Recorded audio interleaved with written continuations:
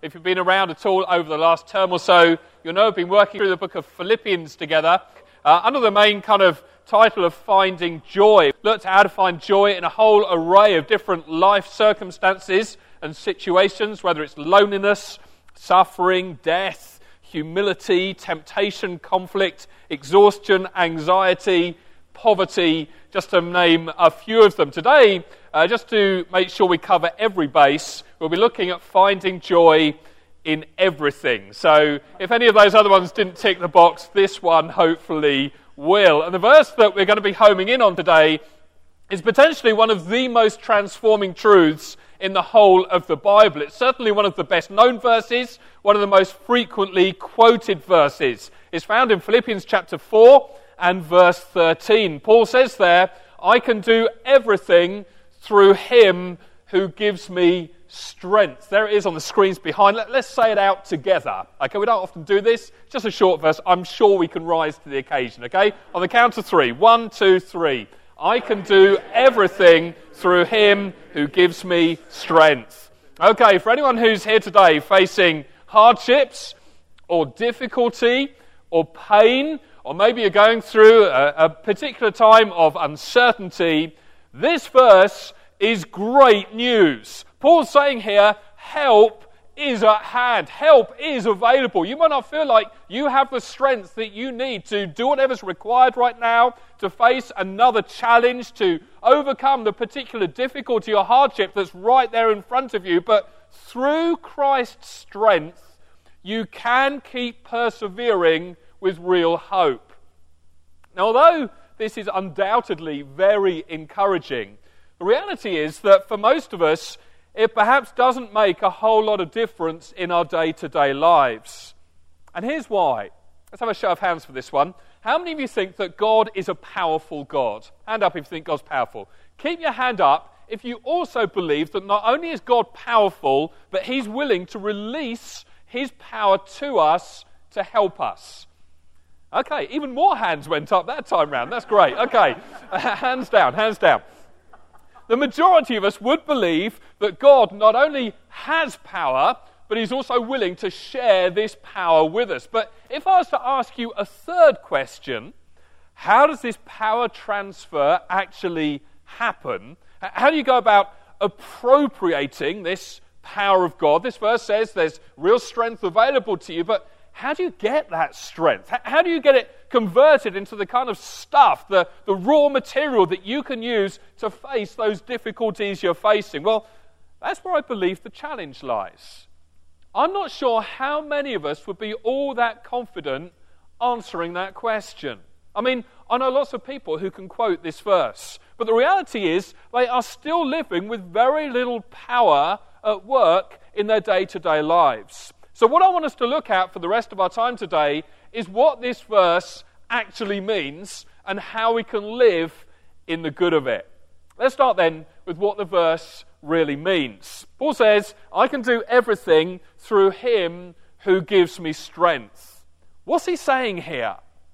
Well, the first part of the verse, I can do everything, could be translated, I can endure all things, or I'm strong enough to keep going through anything. And then the phrase that follows it, gives me strength, that kind of means to infuse with strength or to put power into something.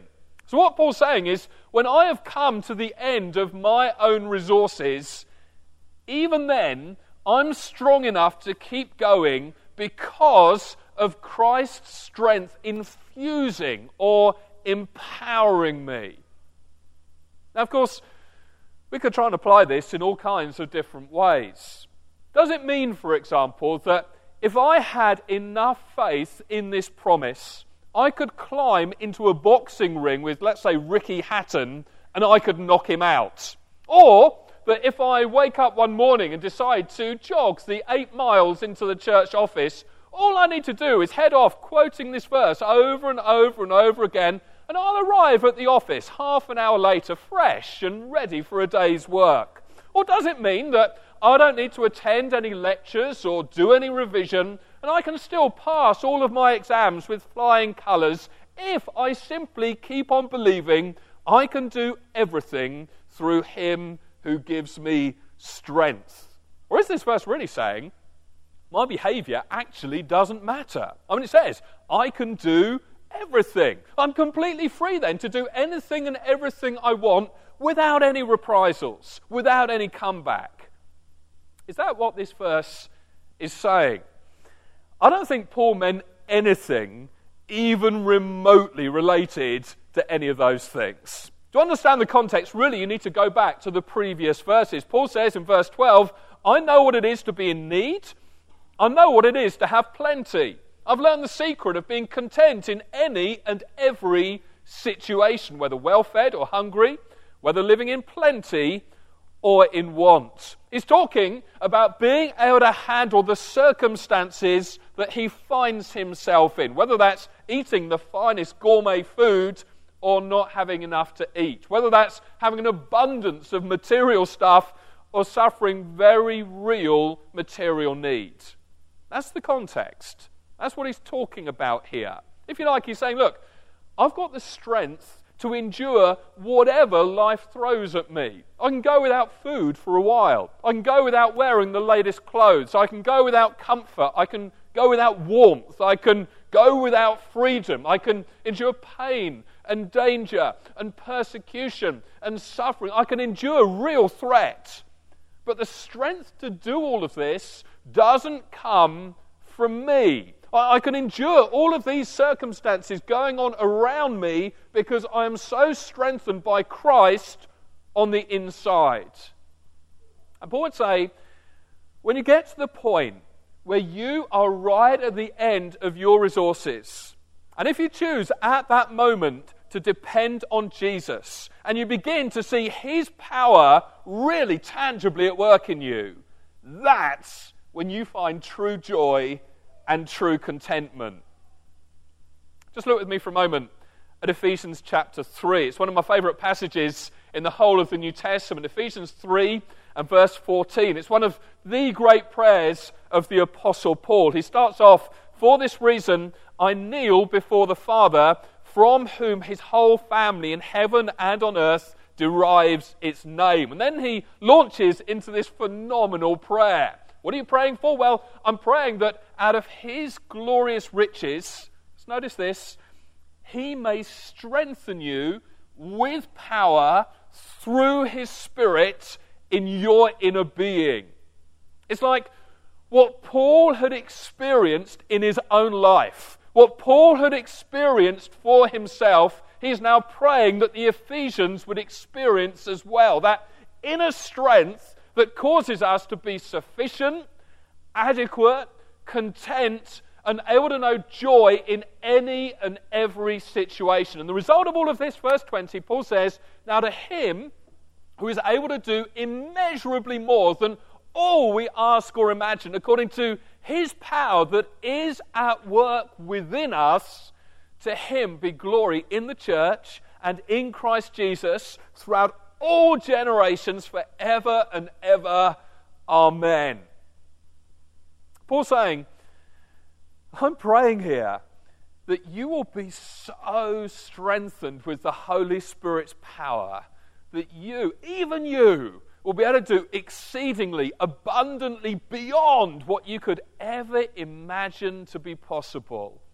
In other words, if we are full of the Holy Spirit's power, we have this power source within us that can sustain us through things we could never imagine getting through if it was all down to us. It's a bit like having a pacemaker. Don't know whether you know anyone who's had a pacemaker fitted, a family member, a friend perhaps, but a pacemakers apparently only kick in when the heart can't cope. It's like this sustaining power. As long as the heart functions properly, they don't need the pacemaker. But when the heart starts struggling, at that point the pacemaker takes over and kicks in. Now there's a sense in which we have this resource available to us. We have this source of spiritual power that moves into action, that kicks in whenever we come to the end of our own resources.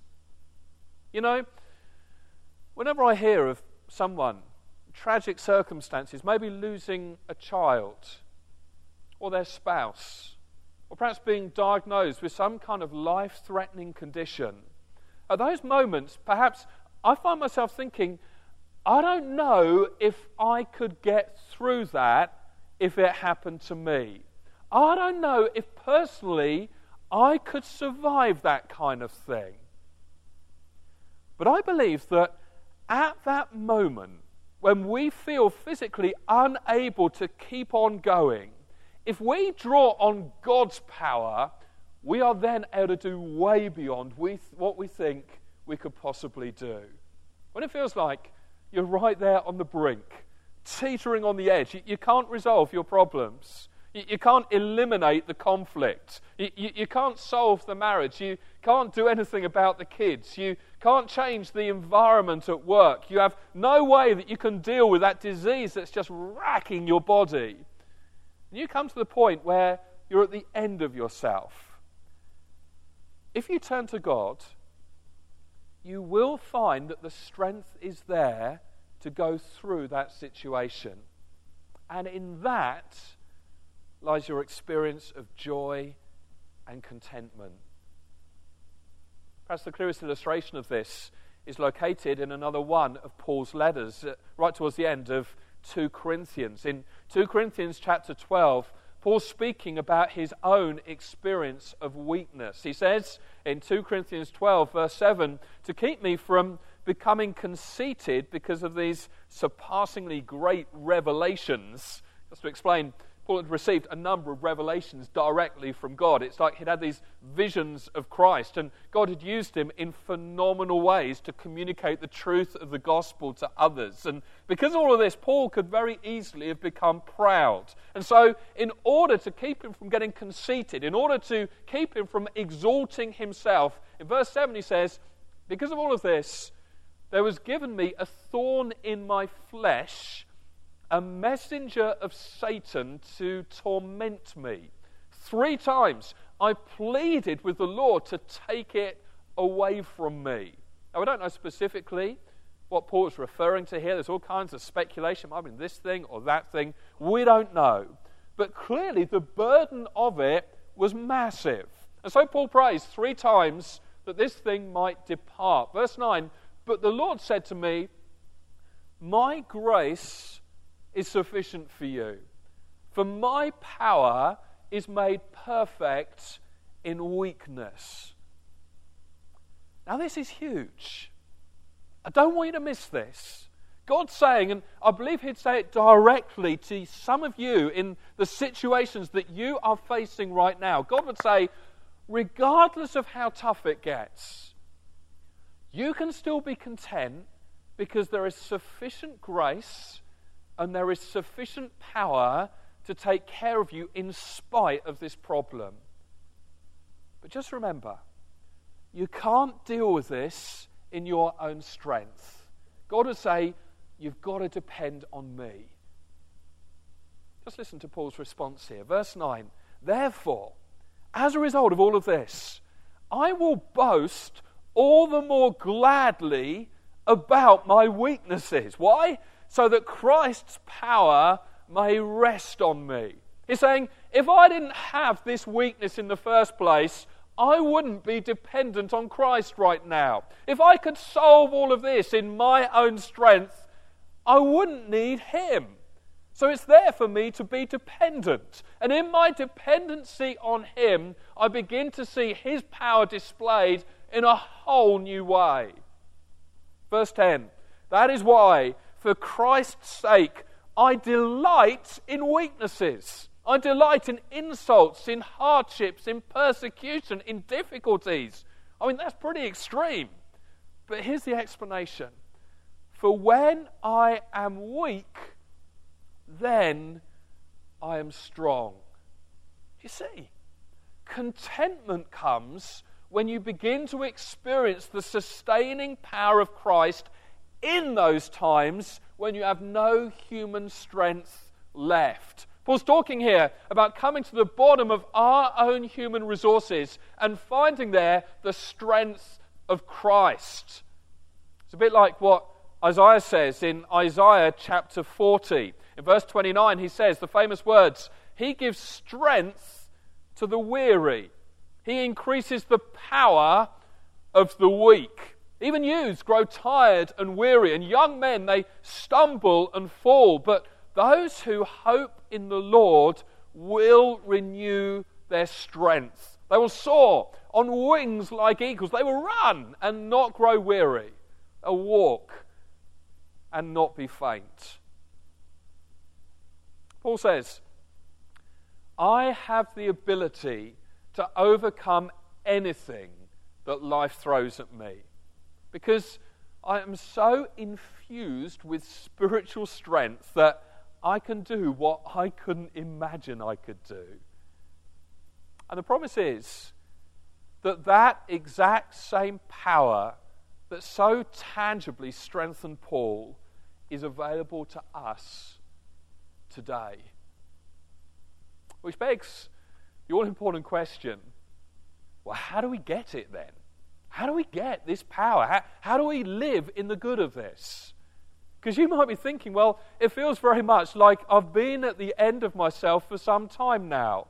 I have come to the limit of all my resources, and I didn't find anything there to comfort me.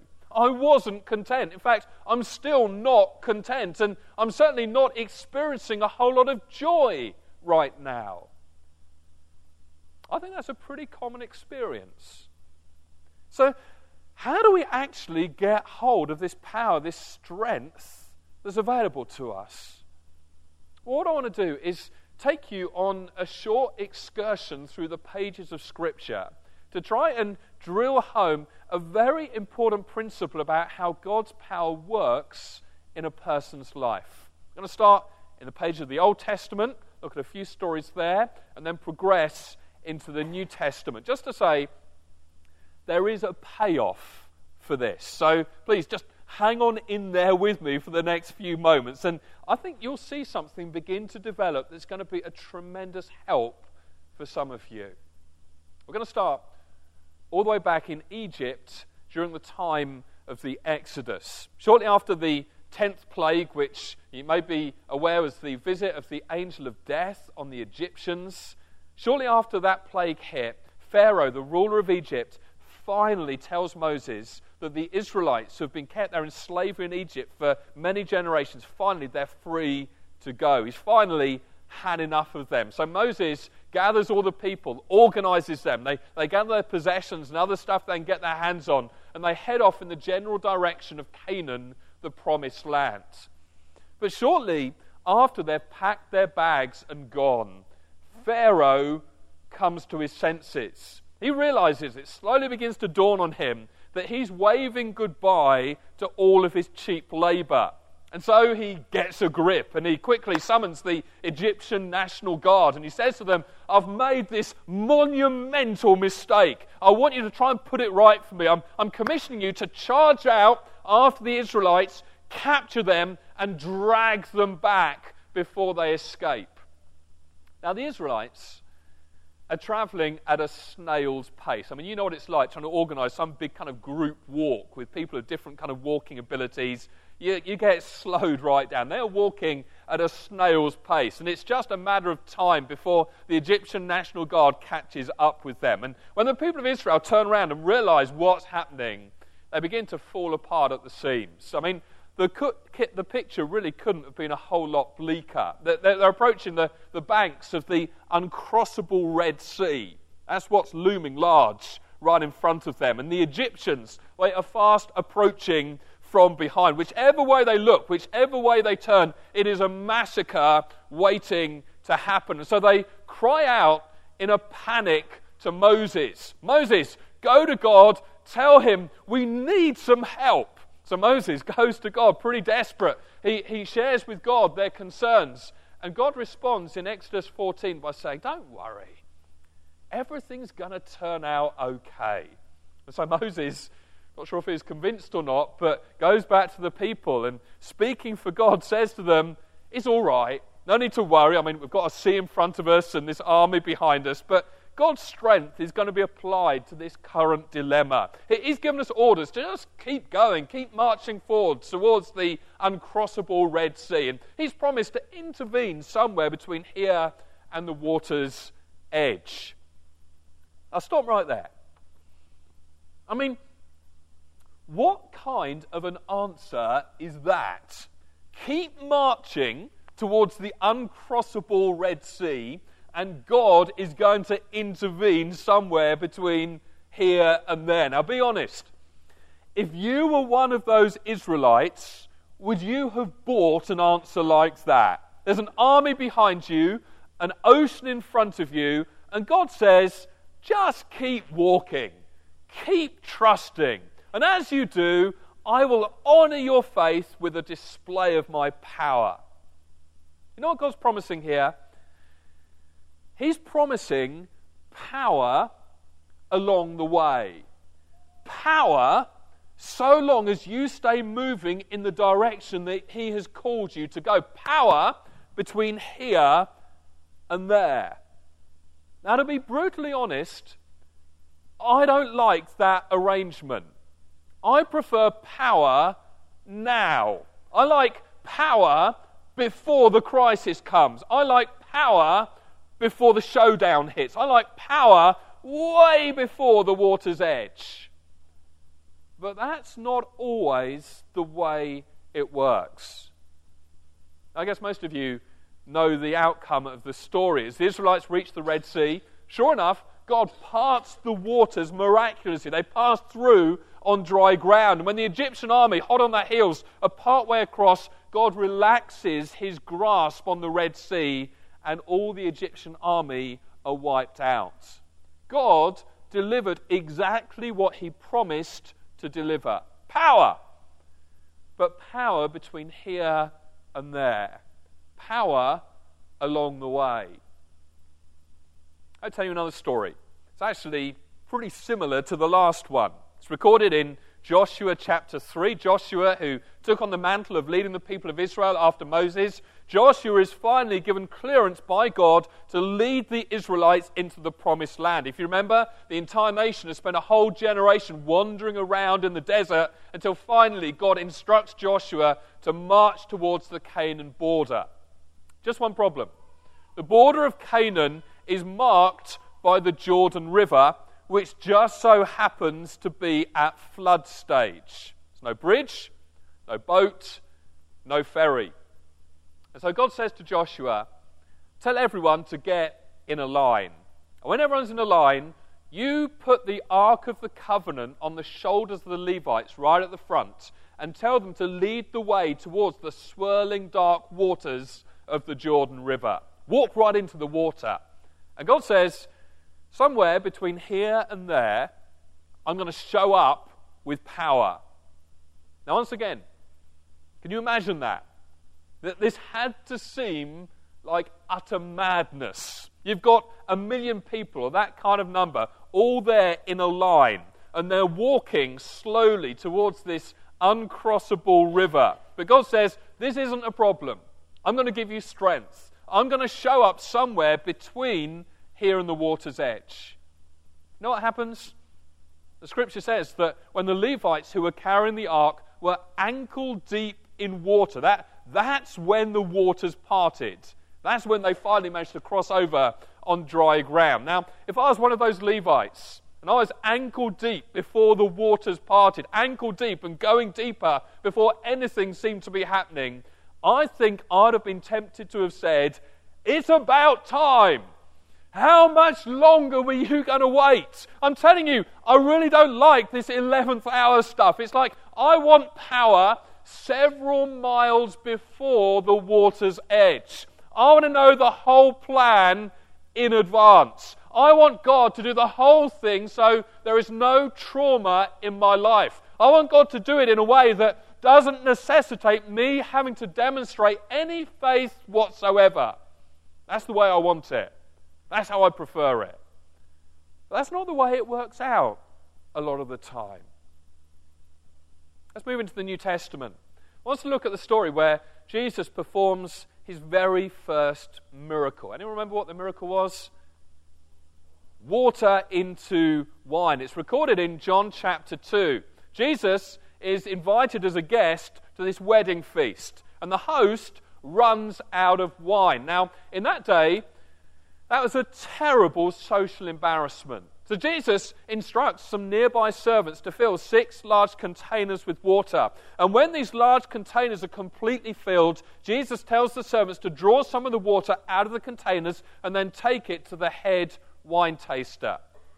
Picture the servants kind of looking at one another, kind of scratching their head. I mean, why would we do that? He's a wine taster, not a water taster.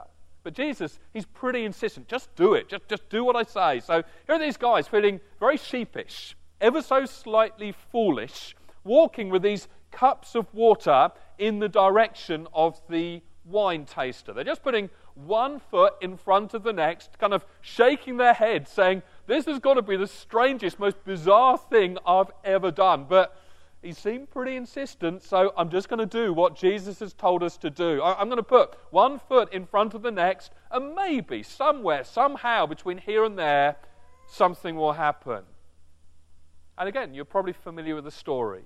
Somewhere between the containers and the wine taster, something does change. They get there, and the wine taster sips the water/wine, and says that this is the best wine, the finest wine I've ever tasted. Where did you get this stuff?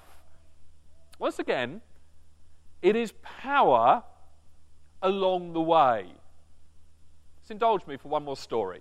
This comes out of Luke 17. Again, I love this story. 10 lepers who have been outcasts, thrown out of society because of their dreaded disease. They're hanging around way outside of the town because they have to. They can't mix with other people. And Jesus is walking by.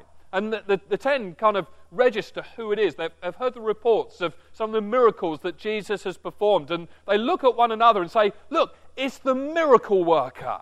I mean, should we ask him to come over here and maybe he'll heal us? Should we call out, Jesus, we need some help. Come over here. And they debate the issue. And finally they say, well, what have we got to lose? So they cry out, Jesus, come over here. We need some help. Come, could you heal us? Show us your power, they're saying.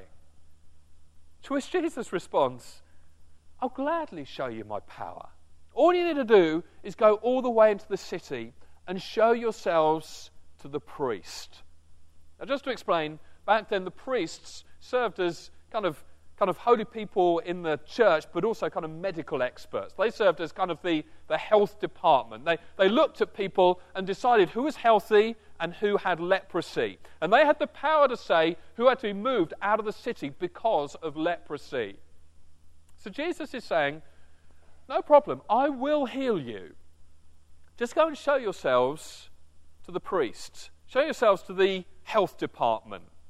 Just picture the lepers kind of looking at one another. I mean, why should we go all the way into the city to have the health department tell us what we already know? We've got leprosy. This is the stupidest thing we could do. Or maybe just one of them says something to the effect, well, hey guys, suppose something miraculous happens between here and the city. Suppose Jesus is just waiting to see if we've got the faith to believe that he will display his healing power along the way. I don't know about the rest of you, but I'm going to take a chance. I'm going to take a risk here. I'm going to head over to the priest. I'm going to find out if anything's going to happen between here and there. You know what it says in Luke 17:14? It says, and as they went, as they walked and put one foot in front of the other, demonstrating faith that maybe the power of God would arrive en route. As they went, they were cleansed. See the connection? Again, it was a case of power along the way. There are lots of other passages that reinforce this pattern. I think it's fair to say the Bible seems pretty clear about this thing. God is more than willing to intervene supernaturally into the difficulties and the hardships and the problems of our everyday lives, providing that we are willing to demonstrate faith by walking forward on the path of obedience, by doing what it is we know he wants us to do. Let's make this really practical. Before we close, I want to try and show you how this works out in everyday life. I don't know, let's say there's a relationship with a family member that's just completely on the rocks. It's so strange right now that apart from a miracle, you'll never speak to one another again. But maybe recently, the Holy Spirit has been prompting you to attempt some sort of reconciliation, but you just keep saying, no way. I mean, God, I know what you want me to do. I know what I think you're saying, but I just couldn't do that. I don't have it in me. It would require more power than I possess. Now, in pastoral work, I hear this phrase or versions of that phrase all the time. I hear people saying all the time, I know what God is asking me to do, but it would require more power than I've got. Maybe you drink too much. You know you really should do something about this growing addiction in your life, but it doesn't feel like you've got the power needed to change. Most weeks, I talk to people who are just getting sucked into temptations that are destroying their lives. And again and again and again, they say to me, if I had the power to overcome that temptation, I would do something about it. But I can't, because it requires more power than I possess. Maybe your finances are in a bit of a mess. Perhaps you heard the talk a few weeks back where I encouraged you to ask someone for help to get your finances back on track. You know you should do something about it, but even now you're thinking, well, I still can't do that. I mean, it would be so embarrassing. It'd require more power than I've got. Of course, our difficulties and our challenges require more power than we possess. Of course they do. I mean, that's why we're stuck. That's why we're in the mess we're in. That's why we're in the jam that we're in. But this verse in Philippians 4:13 teaches us that even beyond all of that, there is a power beyond that which you possess. And it's available to you today. But you've got to appropriate it. Some of you, you need to leave this room in a few moments' time, and you need to trust God for power from here to the telephone. And you've got to punch in the number, and you've got to call somebody and see if you can meet up urgently to repair that relationship. And right now, even as I'm saying that, you're going, I could never do that. Read it. I can do everything through him who gives me strength. He'll give you strength from here to the phone. And when you get the right person on the phone, move your lips. He will give you strength to say what you need to say. He'll give you power along the way if you make a move. God will give you the strength to do what his Spirit is prompting you to do. But you've got to move in the direction if you're going to get power along the way. That's how it works. What most of us do? What do most of us do? Well, we camp out on the water's edge. We live right on the edge, kind of looking at the problem, looking at the difficult circumstances, and we live with constant fear. We live with a constant sense of failure. Maybe we've got used to living with self-pity. It's as though we stay on the couch and we say, this requires more strength than I've got. Listen, we've got to move. We've got to take the first step. We've got to take a risk. We've got to be a little more courageous and seek God to strengthen us as we go. Those of you who are drinking more than you ought to drink, or maybe those who are involved with addictions that you feel ensnared by, you can't get out of. There's stuff that you need to throw away. There are people that you need to come clean with and confess to and be accountable to. But you can't see the point because you've got no faith that things could ever change. Read the verse. I can do everything through him who gives me strength. Draw strength from God. Do something about it before it gets any worse. Some of you, you're in destructive or immoral relationships, or relationships that in your heart of heart, when you're really being honest with yourself, you know they're not right. They're not leading anywhere good. It's been going on for a long time. God's been convicting you about this for a while now, but you feel you just don't have the strength to bring it to an end. Read this verse. I can do everything through him who gives me strength. All you need is power to go from here to your car, or to the bus, or to the train station. And when you're in your car, or on the bus, or in the train, you need to get to that person's house.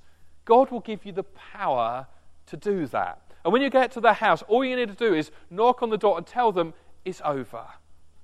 It's finished. Then you need to go to a family or a friend's place, and you need the power to ask them to help you to live in the good of your decision. To ask them to help you live a holy life, a life that God can fully bless. And you know what you'll end up saying? If you act in any one of these different situations, you know what you'll end up saying? God gave me the power I needed to do what I know I should have done a long time ago. Why did I wait so long? I did it. And I did it in his strength, not mine. Some of you here today, maybe you're just looking in. Maybe you're here and you're not a Christian right now. You need to kind of grab the person who brought you today or invited you along. You know God's been calling you to join his family, to become a Christian. But you're just too scared. You think, I can't become a Christian. I mean, what would people think? What would my family say? What would my friends say? And anyway, I could never live it out. I mean, I look around at all the other people here and they all seem so together, and I feel condemned almost being with them, like I could never be like that. You can do everything. You can do all things, especially become a Christian. You can do that with the strength of Jesus. He will help you. Or maybe God's been calling you to step out in a particular spiritual gift, or to take on more responsibility at work, or to become more proactive in sharing your faith with others. Maybe it's that word that Mark said earlier about leaving the harbour and going into the deep waters. And you hear it all, and whatever the application is for you, I want to urge you to bank everything on God empowering you along the way. I want to encourage you not to allow fear or doubt or faithlessness to hold you back from moving in the direction that God is calling you to go. You just need to get up, start moving, start walking in the direction that God has called you to go. You've got to stop waiting passively for something to change before you go. You've got to demonstrate faith and put one foot in front of the other. And as you do, I believe God will intervene between here and there, between here and the water's edge. Because that's what he's promised. And he will do it.